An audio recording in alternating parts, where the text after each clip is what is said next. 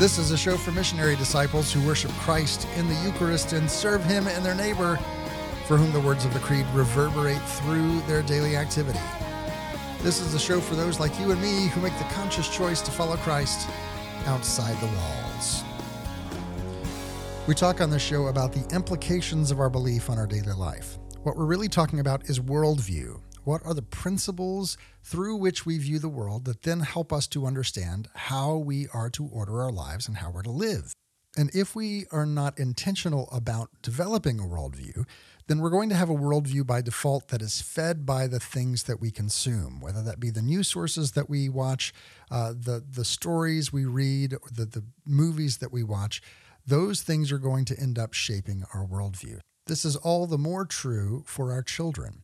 So we as people of faith need to have these conversations with our children that help them to have a picture through which to understand the world, kind of a key to understand all of the things that are going on around. And these can be some uncomfortable conversations and need to be grace-filled and done at a level that is age-appropriate. And a lot of times we might not feel like we're prepared to have those. First of all, I want to say that the church has given us ample tools. The church speaks about this in depth in a way that calls us to our highest good. The Theology of the Body by Pope John Paul II does this beautifully by presenting the great yes, that thing that we were created for that brings us to our greatest fulfillment of who we are as human persons. And so the church has the philosophy, the church has the belief structure that will help us get to that and not just be a rule book, a list of yeses and nos and do this and don't do that, but really a beautiful story that calls us to who we were created to be. Now, there is a curriculum that's out there and a group that's working on making this information accessible at a grade appropriate level. I first became aware of Rua Woods Institute back at the 50th anniversary of Humana Vitae. There was a conference out in Ontario, California. It was a beautiful conference, and their setup was in the exhibit hall was a booth with beautifully produced materials that were conveying truth, goodness, and beauty of what it means for us to be human persons in a way that tells a compelling story to our children. I'm joined today by Michael Grasinski, who's the president of Rua Woods Institute, and Rob Stamper, who is a curriculum and education specialist for the same institute. Thank you both for joining me today. Great to be here with you, TL. Yeah, thanks, TL. So tell me about the impetus for Rua Woods Institute. Maybe even start with the name. What is Rua Woods? Right, yeah. I think it'd be great to add some context here. And so a very brief overview was that Rua Woods was founded as a local theology of the body ministry, which is doing a lot of theology of the body formation, some Christopher West materials and things of that nature. So it was really serving the local Cincinnati community. Now, how the name came about itself, there was one day the powers that be were sitting in a conference room trying to decide what that name would be. And someone simply blurted out Rua Woods. And then everyone said, that's it. And it was the eureka moment. Now, Rua, or, if it's in Hebrew, it sounds a little bit stronger, which I'm not going to necessarily try to do right here. When I met Scott Hahn, he did it for me and it was really good, but I don't know if I have the same enunciation. So, but it means the breath of God, right? And so I think the meaning developed beyond what we thought it would, because we have a wooded hillside here on the corner of Rybolt and Wesselman in Cincinnati. And so Rua Woods was simply an allusion to kind of the Edenic imagery of the garden and walking in friendship with God. And so the breath of God, the Holy Spirit that permeates all of creation. And that's how it started, right? But I think, again, the meaning has gone on providentially to go beyond simply what the initial thought of it would be. And so now it's really come to embody what we're doing. So it was, for all intents and purposes, founded in 2009 is when things really got going. There was some prior work to be done on that with the purchasing of the building and whatnot, and code and all this good stuff. But then we began running theology of the body programs, and then psych services, which is another crucial part of what we do, was found in 2011. So there's been an organic development to Royal Woods, and it did start off just Royal Woods. And then in responding to Archbishop Schnurr and the call for the church's call for an authentic Christian anthropology curriculum, Royal Woods took up this call and then spent a significant amount of time developing our K through 12 curriculum. This took a number of years. It really did. And we've just kind of come out with our last, our latest revision of K through 5. And so then I came on board as president 2 years ago. And what I realized is that we really needed to come full circle. What made us great in the beginning was our formation. And then we went into curriculum, but we really needed to come full circle with formation and curriculum and healing. So I would say the number one thing that we realized was that the need for formation was there still. I want to go back to something that you said just in passing. A lot of times when we hear the term theology of the body, we've got this picture in our head of what that means. And a lot of times we think, well, it's the church's response to sex ed, or it's a way to promote chastity, or it's all of these other things that are really focused specifically on the sexual aspect of what theology of the body covers. However, you mentioned the term a Christian anthropology. And so I want you to talk a little bit about the difference between what most people's picture, who haven't read theology of the body, what their picture of it is, as opposed to what it is that you're actually doing. Absolutely. And this is something that we face on a weekly basis. I mean, constantly, right? Because we came out with theology of the body materials for grade school children. So sometimes the response is, what, you're teaching sex ed to my kid? And that's not at all what we're doing, right? So we use the term Christian anthropology because John Paul II himself did, that what we know as the theology of the body is the Wednesday Catechesis, again, from 1979 to 1984, is holistic Christian anthropology. And by Christian anthropology, we mean the human person in relation to God. And so it's studying the human person through divine revelation, but John Paul II brought his own unique spin onto it by including some of his deep philosophical formation that he received throughout his life and then taught as a professor to bear in order to explicate further these truths of the human person that would appeal to modern man who's been so lost. So, that's just it's just something that we're constantly emphasizing because, like you said, the caricature of TOB is that it's sex ed or it's a chastity program, and we don't want to go to the other extreme, though, because sex is a part of theology of the body. John Paul II wrote it largely in response to the rejection of Humanae Vitae. And paraphrasing here, John Paul II, I think, was saying, well, I'm not surprised that the church has overwhelmingly rejected Humanae Vitae because they don't understand who the human person is. Yeah. And so taking that point of Jesus' own pedagogy and saying, let's go back to the beginning to recover this integral vision that St. Pope Paul VI said we needed to recover. And so that's really what we're trying to emphasize on a daily basis.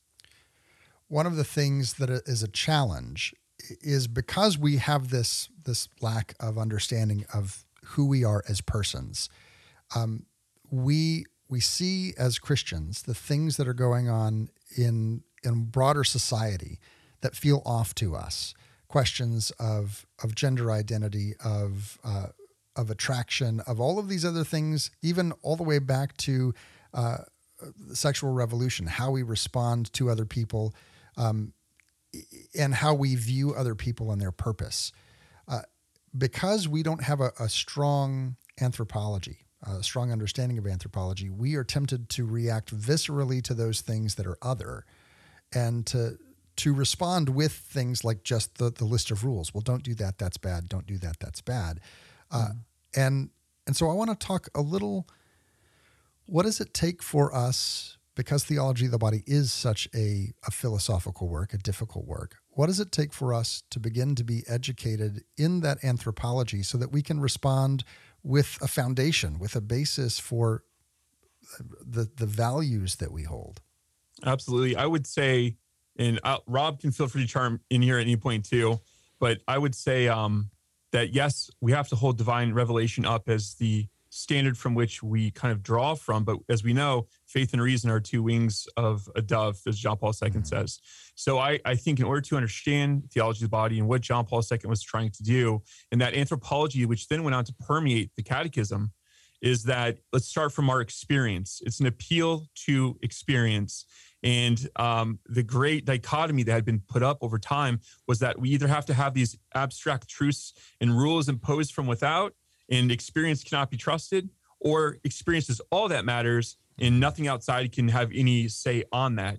And this is why John Paul II was largely formed in his thought by being in dialogue with the philosophers Immanuel Kant and Max Scheler. Now, I don't expect all of our listeners or anyone who's outside the philosophical jargon and circles to understand the history behind that, but it's important to understand that John Paul II was meeting in the middle. He was saying the rules do matter. There's a fundamental structure to the universe that does matter and cannot change, and it's good, but that we also can trust experience, and our experience of this reality has a profound effect on how we appropriate the church's teaching. And I think that's the key when you're reading Theology of the Body to understand what John Paul II is getting at. And really, you can get at this in the first audience of Theology of the Body, because John Paul II does one really key thing here, is that he demarcates between Genesis 1 and 2. Genesis 1 is this metaphysical or objective account of creation, the cosmological view.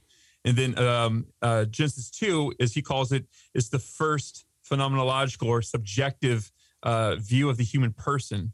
And so these two, it's just amazing. John Paul II's own formation in John of the Cross, in Max Scheler, in some of these people, and of course, above all, Thomistic metaphysics and in the thought of Aquinas, prepared him perfectly to read Genesis 1 and 2 and understand it in such a profound way that I don't think had been explicated in that way up to that point. So I think that's the last distinction I would make, though, too, is people say, is theology of the body new? That always makes people, Catholics, nervous, right? Yeah. Or is it just this old, dusty thing that we're trying to dust off? The answer is the old Catholic both and. Yeah. It's both the same perennial tradition, but as we know from St. John Henry Newman and others, that we're constantly renewing how we speak about some of the same truths.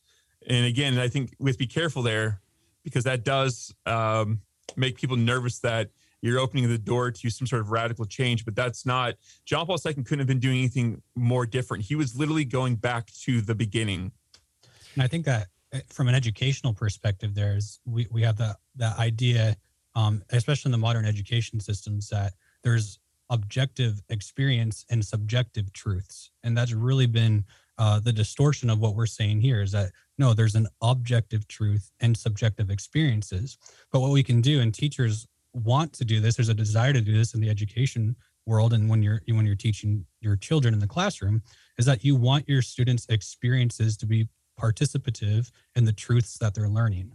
And so through our curriculum, it's that encouragement right there is saying that all these subjective experiences that you're having, Christ is already calling you by pointing back to the beginning to be able to see how those experiences are tied to who God wants you to be.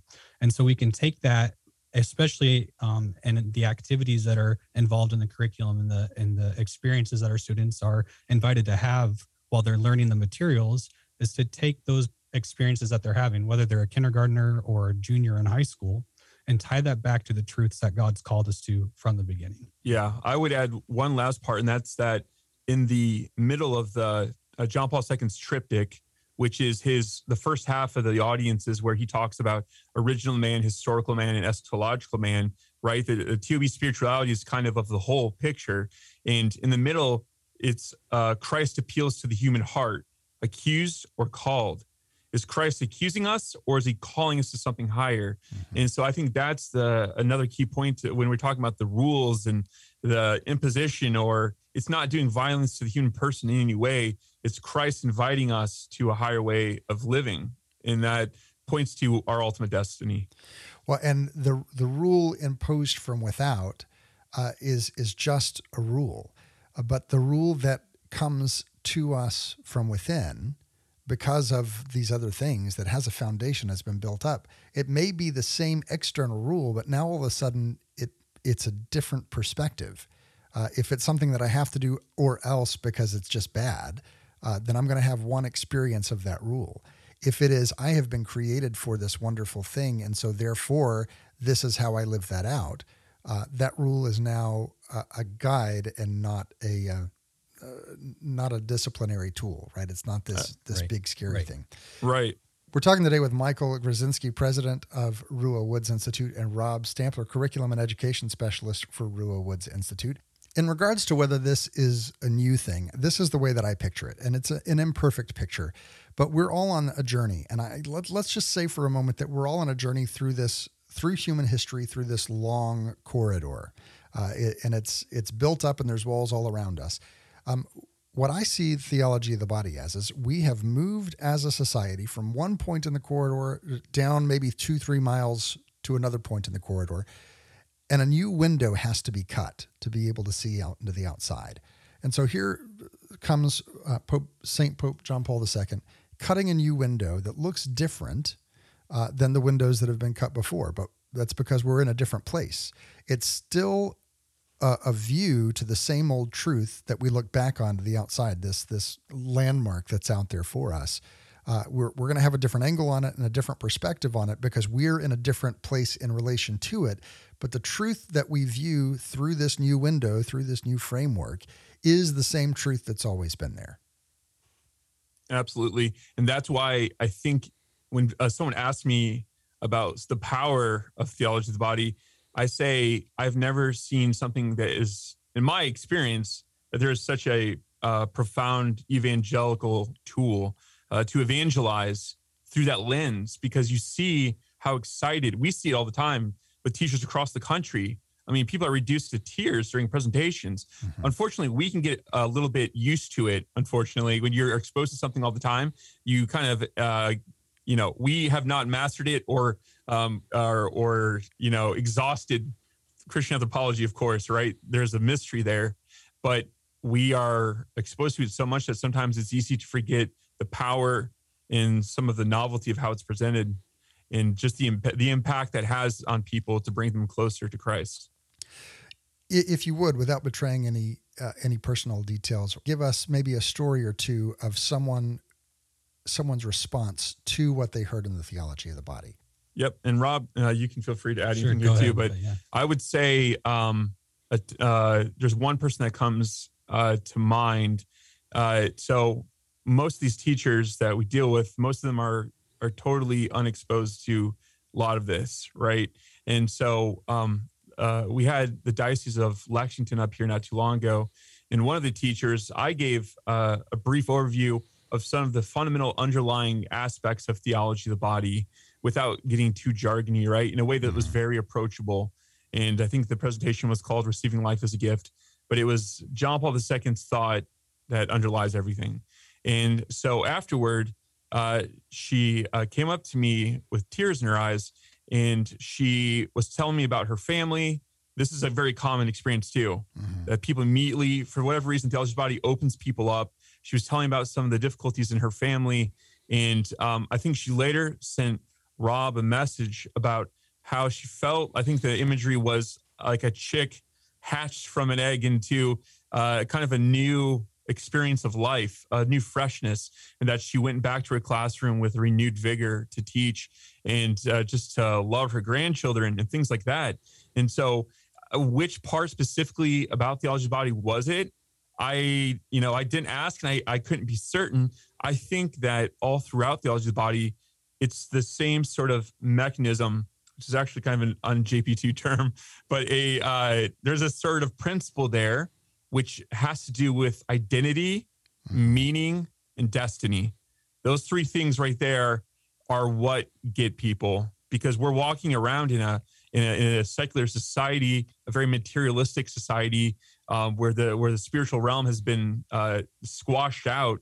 And it's just when people encounter this, they feel like all the experiences they've had in their life are being spoken back to them in some way, that someone's seeing them for the first time. And then they become more excited when they find out this is just the teaching of the church. that this is literally Jesus Christ and his church. And I would say that especially the third part of the triptych, eschatological man, which is a fancy term for man of the resurrection, that in particular has a power where it concerns hope. As John Paul II said, man cannot live without hope. And how often do we think about the resurrection? It's our entire point for existence and living is the eschaton. It's heaven. It's union with God in beatitude. And so that right there alone has the power to give someone hope where they're otherwise struggling in their life in a very hard way. And it's important to note, I think, that longing for the resurrection does not mean pie in the sky at the end of all time, right? One of the things that we see in the biblical language of John is that eternal life, that eschatology that we're looking for, it actually starts now, not in its fulfillment, not in its completion, but it's not something that we have to, when I die, I'm going to get there. We get to have those foretastes and those experiences of that union that we were created for right now in our interactions today. Absolutely. And this is I'm not going to get on my soapbox, but I'm going to at least distill this for it's just like a 1 minute here is, to that point, what I've discerned and kind of discovered in the third part of John Paul II's work, The Theology of the Body, is that it's profoundly impacted by Eastern Christianity and in Eastern theology about how he talks about divinization and theosis and the resurrection and the kind of what the Easterns would call the uncreated light and all of this. And I'm actually writing my dissertation on how Marian apparitions exemplify John Paul II's understanding of eschatological man and these Eastern theological principles. So Theology of the Body itself, I think, is highly ecumenical. And this is manifested in our mother, who I don't think she cares about the infighting of the church as much as she sees this. We are one church. And so that's something I would point out there too, is that in that understanding, you can experience God's divine life now, like you're saying. This isn't something that we have to wait for to the very end, but all the Catholic saints have affirmed. Now, are we all going to have mountaintop transfiguration experiences? I don't know. You might, Bishop Rhodes in Fort Wayne, South Bend, when I was a seminarian, he told me, if you ever have those experiences, please let me know. It's just like, all right, Bishop, I'll definitely let you know. But the point is, like you're saying, the longing that we experience, yes, it will reach its definitive fulfillment. But as John Paul II distills in the third part of the triptych, this is something that we can know a little bit about now and experience. Yeah, and I want to add to that with like the concept of being able to recognize that joy that we can participate in right now in this moment. And when we see that with teachers, I speak with teachers and administrators in Catholic dioceses across the country on a daily and weekly basis.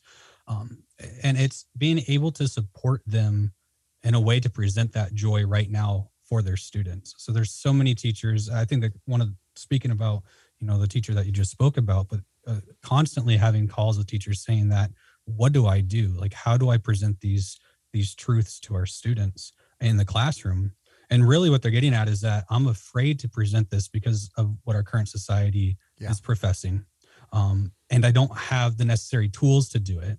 And I'm just a third grade teacher, and you're asking me to speak to these children about one of the greatest theologians of our times. And how do I do that? Mm-hmm. And being able to provide them really with the tools to do so gives them a moment. And we hear this all the time from teachers as, why haven't I heard this before? Yeah. And why isn't this something that's been presented to me before? Yep. So common. Yeah. And the one thing that I say, teachers, they call us, I thought people were exaggerating when I started at Roe Woods about the tears.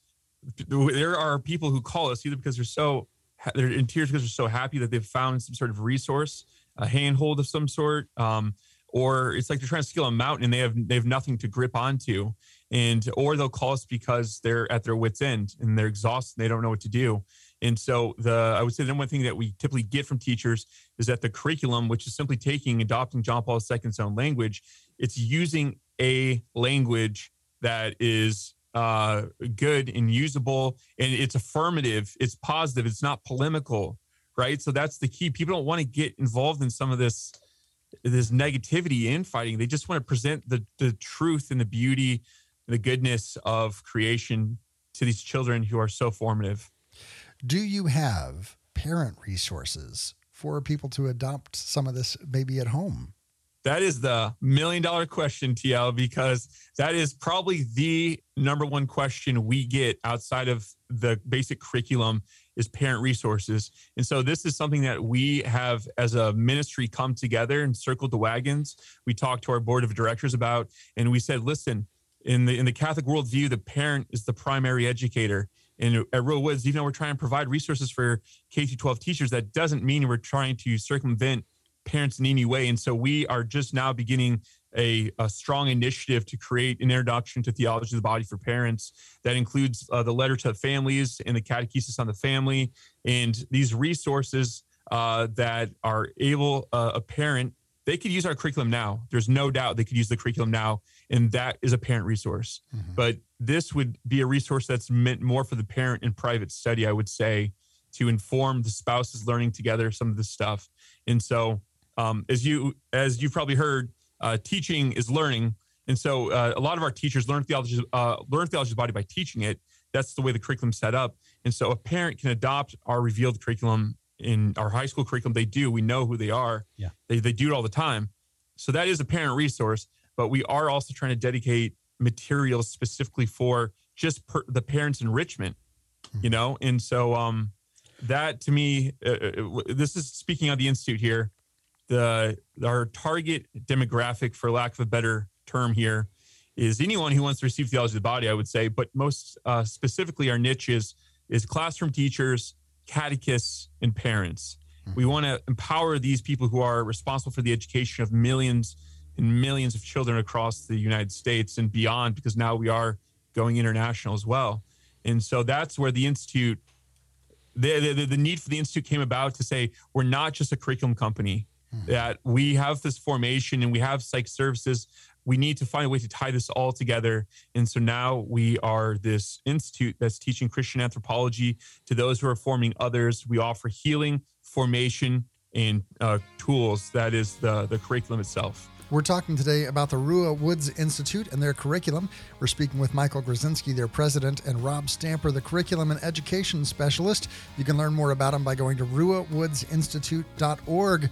There's much more to this conversation right after this break, so don't go anywhere unless it's over to social media to be a part of the ongoing conversation. Facebook.com/StepOutsideTheWalls. On Twitter, the handle's @OutsideTheWalls. We'll be right back right after this. You're listening to Outside the Walls with TL.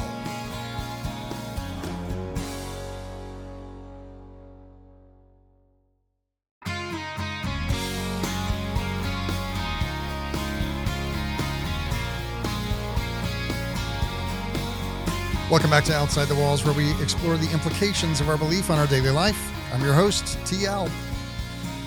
And that's really what the theology of the body is. It's the implications of our belief on our daily life. We start with that principle and then move out from the principle to the application.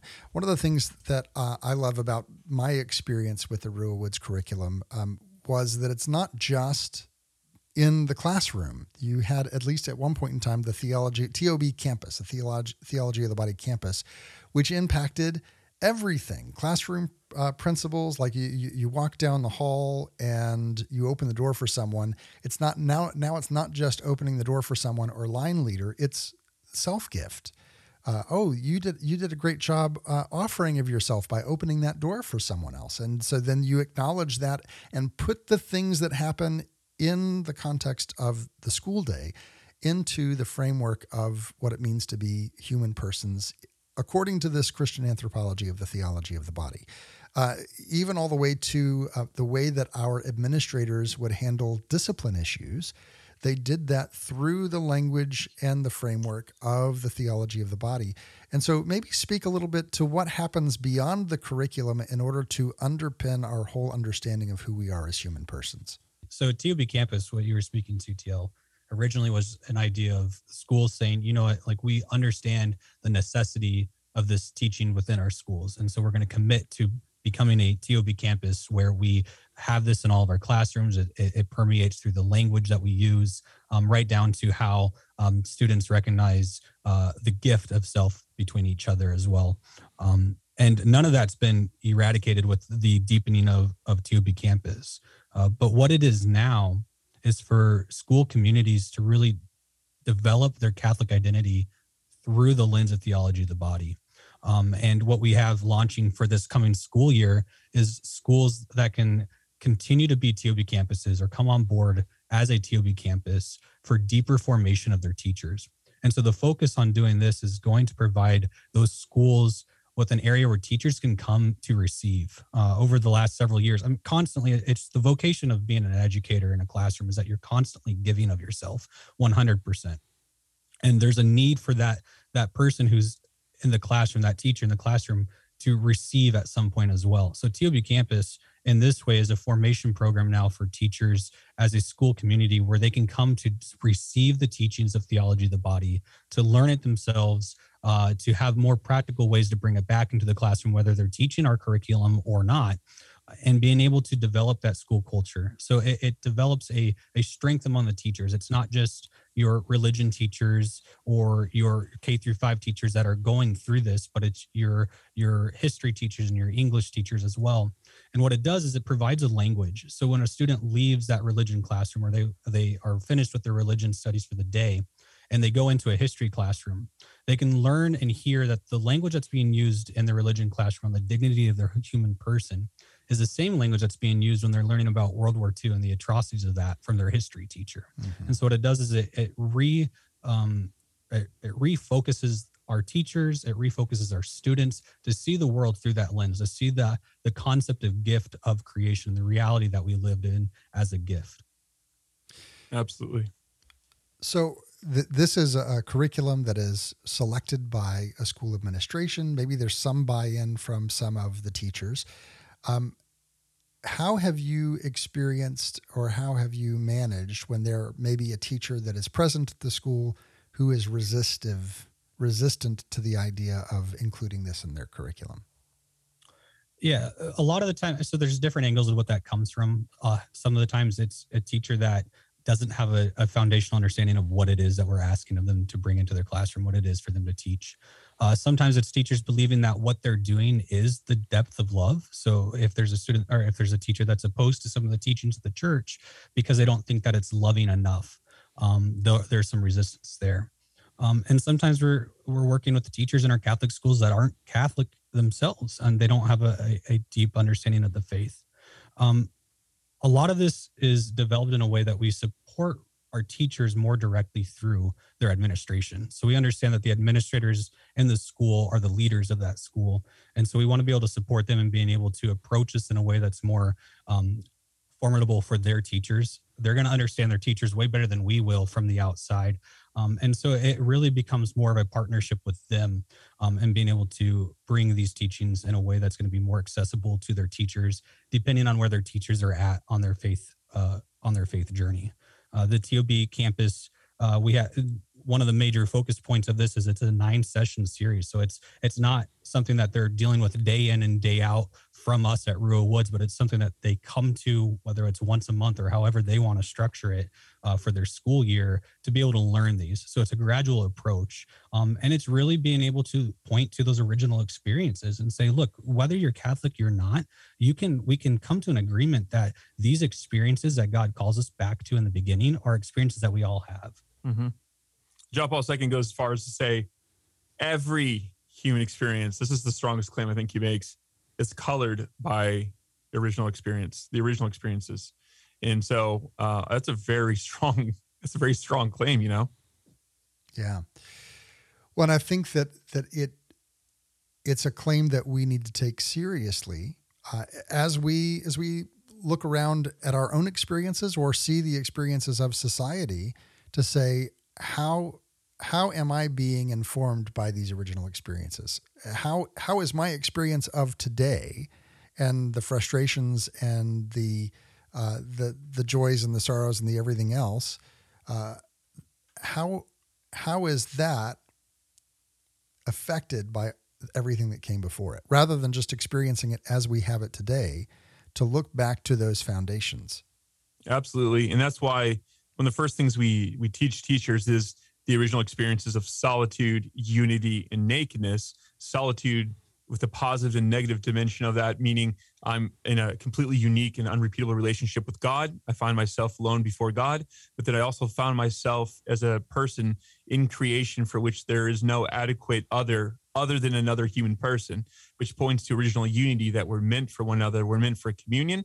And original nakedness, not so much that I'm in my birthday suit, that could be a legitimate interpretation, but more so that I, in the original state, we see each other with the interior gaze of purity. We see each other in the light of God. And so there's no risk of use and abuse. And that was John Paul II's probably the biggest thing. The thing he hated the most was utilitarianism, I would say, in the degradation and pulverization of the human person. Well, and as a parent myself, I think that we see this in human development, right? Our children don't know that they're not supposed to be vulnerable until it bites them. Yep. They don't know that they're supposed to be scared of the stairs until they fall down the stairs the first time. Yep. And so there is this sense of not only original experience in terms of all of humanity, but each of us have to go through that process to learn, I have to be less vulnerable.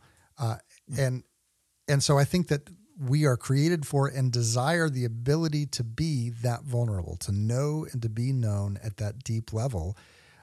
And everything that we have in our society today is set up in opposition to that, right? Absolutely. And to that point, with the vulnerability aspect you brought up there, as part of the Institute, what we're going to be implementing over the next 4 years is kind of a fellow model where we have experts from different areas that are coming in to contribute to content in the studio. So Dr. Matt Bruniger from Franciscan University has already come and worked with us, and people like that who can come in and talk about like the psychology of the theology of the body, the psychological aspects that are unpacked. One of the greatest theology of the body talks I've ever heard in my life was from Dr. Matt Bruniger. And it was because he brought together the theological, the philosophical, and the psychological experiences that we all have in life, of vulnerability and these other aspects. And it's just extremely powerful. And so there has to be other avenues. How is this applied in education, in medicine, in psychology, in family life? I think that's an important thing to look at. Well, and the theology of the body underpins everything in Catholic social teaching, every last aspect, from how we treat immigrants to how we treat our one another to how we view sexuality. All of that, because as we were talking earlier, this is about Christian anthropology. All of that comes out of this view of the dignity of the human person and that relationship that we have to the divine. Absolutely. And to this point, we have a little, I don't know if you call it anecdotal evidence.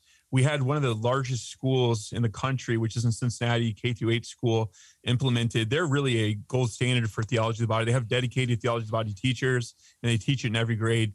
But they found that when they implemented the curriculum, they think there was other possible causes that helped this.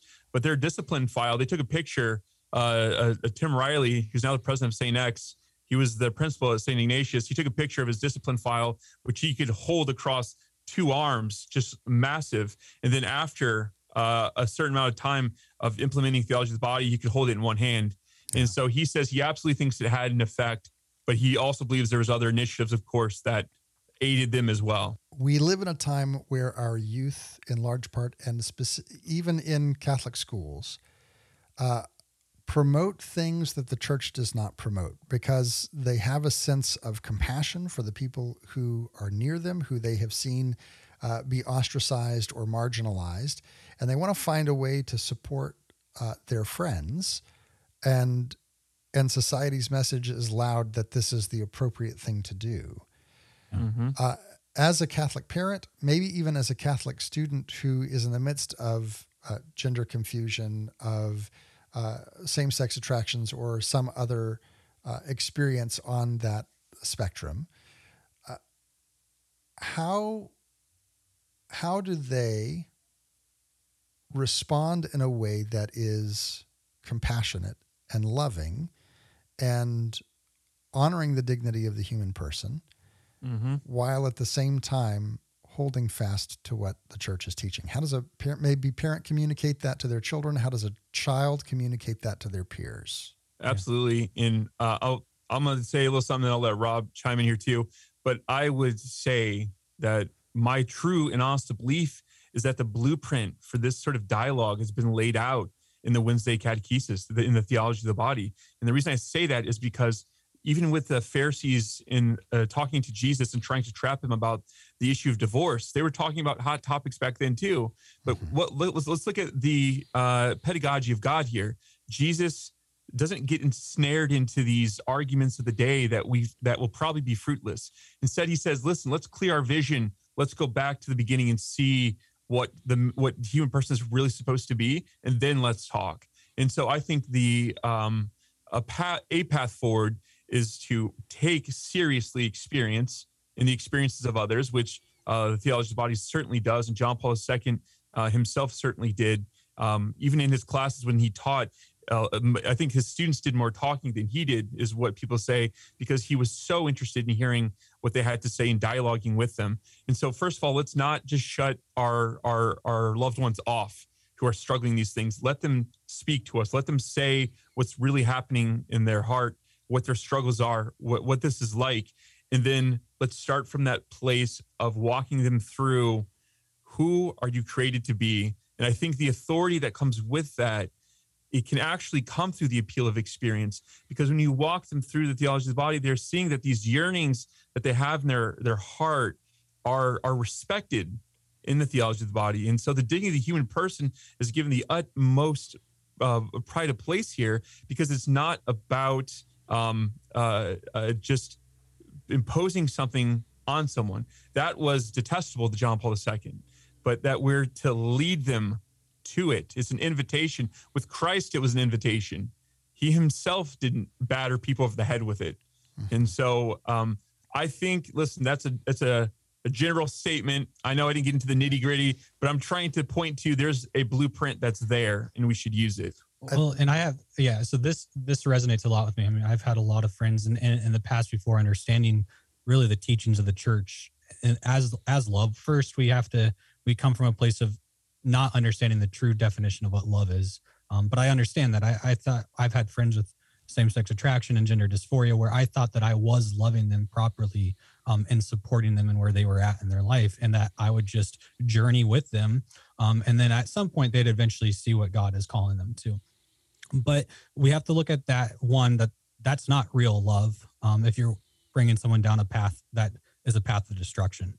And two, if we're going to approach this and bring them to understand the fullness of who they are, made in the image and likeness of God, and that they're unique and unrepeatable in who they are, is that we can't make this a conflict that we need to win, or an argument that we need to win. And that is where in the society that we live in, everything's an argument nowadays. And so it's always trying to be on the right side of that argument. But that's not what this is. That's not what theology of the body is.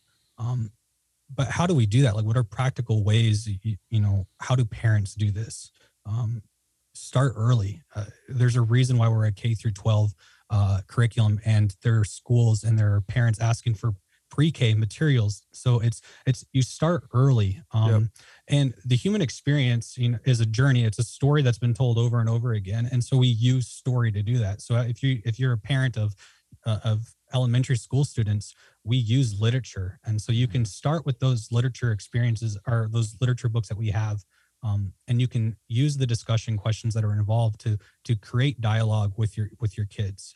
And then if you're a student yourself, or you're a kid yourself, and you're having these conversations with your peers, it's the same thing. It's just conversation.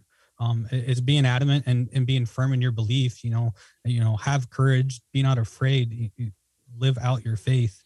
But it's the concept of walking with them. There's going to be a point where you have to turn them back. If you're on the road to Emmaus, right, you have to turn them back. But it's really where it comes from. You're not winning a fight here. We've been talking today with the Rua Woods Institute. Michael Grasinski is the president, and Rob Stamper is a curriculum and education specialist there. You can learn more about them by going to ruawoodsinstitute.org. That's RUAH, woodsinstitute.org. If you missed any part of my conversation with Michael and Rob, or you want to go back and listen to it again or share it with your friends on social media, have no fear. All of our episodes are archived over at OutsideTheWalls.com. Additionally, if this has been a really interesting episode for you, there is more to this episode. Each week we give an extra segment to those who help us stay on the air, supporting the show through Patreon. To learn more about our Patreon support community, go to OutsideTheWalls.com, click the Patreon link there in the top navigation bar. Follow the link, find out what's there. There's lots of extra content. Some of that you can preview here and decide whether or not that's a community you want to be a part of. Now, let's go ahead and turn our attention to our readings from Scripture and from church history. That's the sound of the Verbum Library launching up. Verbum helps you read Scripture in light of church teaching, putting the magisterium at your fingertips by linking Scripture to the Catechism, to the Fathers and Doctors of the Church, ecclesial documents, biblical commentaries, and so much more. You can learn more at verbum.com. Our reading from Scripture today comes from the letter of St. Paul to the Galatians, chapter 5. Brothers and sisters, for freedom Christ set us free. So stand firm and do not submit again to the yoke of slavery. For you were called for freedom, brothers and sisters. But do not use this freedom as an opportunity for the flesh. Rather, serve one another through love. For the whole law is fulfilled in one statement: you shall love your neighbor as yourself. But if you go on biting and devouring one another, beware that you are not consumed by one another. I say then, live by the Spirit, and you will certainly not gratify the desires of the flesh. For the flesh has desires against the Spirit, and the Spirit against the flesh. These are opposed to each other, so that you may not do what you want. But if you are guided by the Spirit, you are not under the law. That reading again comes from the letter of St. Paul to the people of Galatia, the book of Galatians. If I were to paraphrase the words of St. Paul here, it would be something along the lines of this: brothers and sisters, you were called to the great yes of union with God and unity with one another. This is, in short, the message of the theology of the body. We belong to one another. We are members of one another. And it's important for us to understand the dignity of the human person and what implications that has for us in how we view ourselves and how we view others. So live by the Spirit. This is the Spirit of God that's been given to us, by which we were adopted, by which we have been made part of this family of God, and not according to the flesh. Now, oftentimes we hear that. We hear Paul talking in numerous places, talking about the flesh, and we think of it strictly in the sense of sexuality. And I don't think that that's what Paul is completely talking about. There's certainly an aspect of that that's in there, but each of us has a desire of the flesh that's just our personal inclination, our natural inclination, as opposed to that inclination which we have received through the Spirit, which is a supernatural inclination. So that would be the first response, that first thing that we would want to say, whether that would be judgment or sarcasm or anything that we could look at under a microscope and say, you know what, that's not my best self. That's not really me being empowered by the Spirit of God. And so as we look at this, don't merely relegate Paul's admonition to those who have difficulty in the area of sexuality. But all of us have desires according to the flesh. In fact, if you go to the book of Colossians 3, we can see a whole list of things that he would include as being of the flesh. So we put off anger and malice and envy, and we put on Christ as we live by the Spirit. And so what I would encourage you is that all of these things that we talk about, even as we get into questions of morality, We can approach all of those things with a worldview that is led by the Spirit, or a worldview that is limited by our own human understandings, urges, and propensities. So let us respond to the urging of Paul, live by the Spirit, and then we certainly would not gratify the desire of our flesh. Our reading from church history comes from a homily by St. Gregory of Nyssa. In our human life, bodily health is a good thing, but this blessing consists not merely in knowing the causes of good health, but in actually enjoying it. If a man eulogizes good health and then eats food that has unhealthy effects, what good is his praise of health when he finds himself on a sick bed? Similarly, from the Lord saying, "Blessed are the pure of heart, for they shall see God," we are to learn that blessedness does not lie in knowing something about God, but rather in possessing God within oneself. I do not think these words mean that God will be seen face to face by the man who purifies the eye of his soul. Their sublime import is brought out more clearly, perhaps, than in any other saying of the Lord's. The kingdom of God is within you. This teaches us that the man who cleanses his heart of every created thing and every evil desire will see the image of the divine nature in the beauty of his own soul. I believe the lesson summed up by the word in that short sentence was this: you men have within you a desire to behold the supreme good. Now, when you are told that the majesty of God is exalted above the heavens, that his glory is inexpressible, his beauty indescribable, and his nature transcendent, do not despair because you cannot behold the object of your desire. If by a diligent life of virtue you wash away the film of dirt that covers your heart, then the divine beauty will shine forth in you. Take a piece of iron as an illustration. Although it might have been black before, once the rust has been scraped off with a whetstone, it will begin to shine brilliantly and to reflect the rays of the sun. So it is with the interior man, which is what the Lord means by the heart. Once a man removes from his soul the coating of filth that has formed on it through his sinful neglect, he will regain his likeness to his archetype and be good. For what resembles the supreme good is itself good. If he then looks into himself, he will see the vision he has longed for. This is the blessedness of the pure of heart. In seeing their own purity, they see the divine archetype mirrored in themselves. Those who look at the sun in a mirror, even if they do not look directly at the sky, they see its radiance and the reflection, just as truly as do those who look directly at the sun's orbs.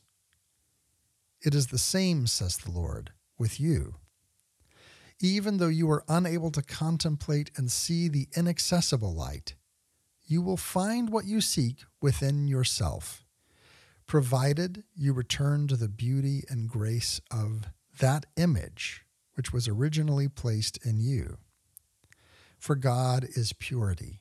He is free from sin and a stranger to all evil.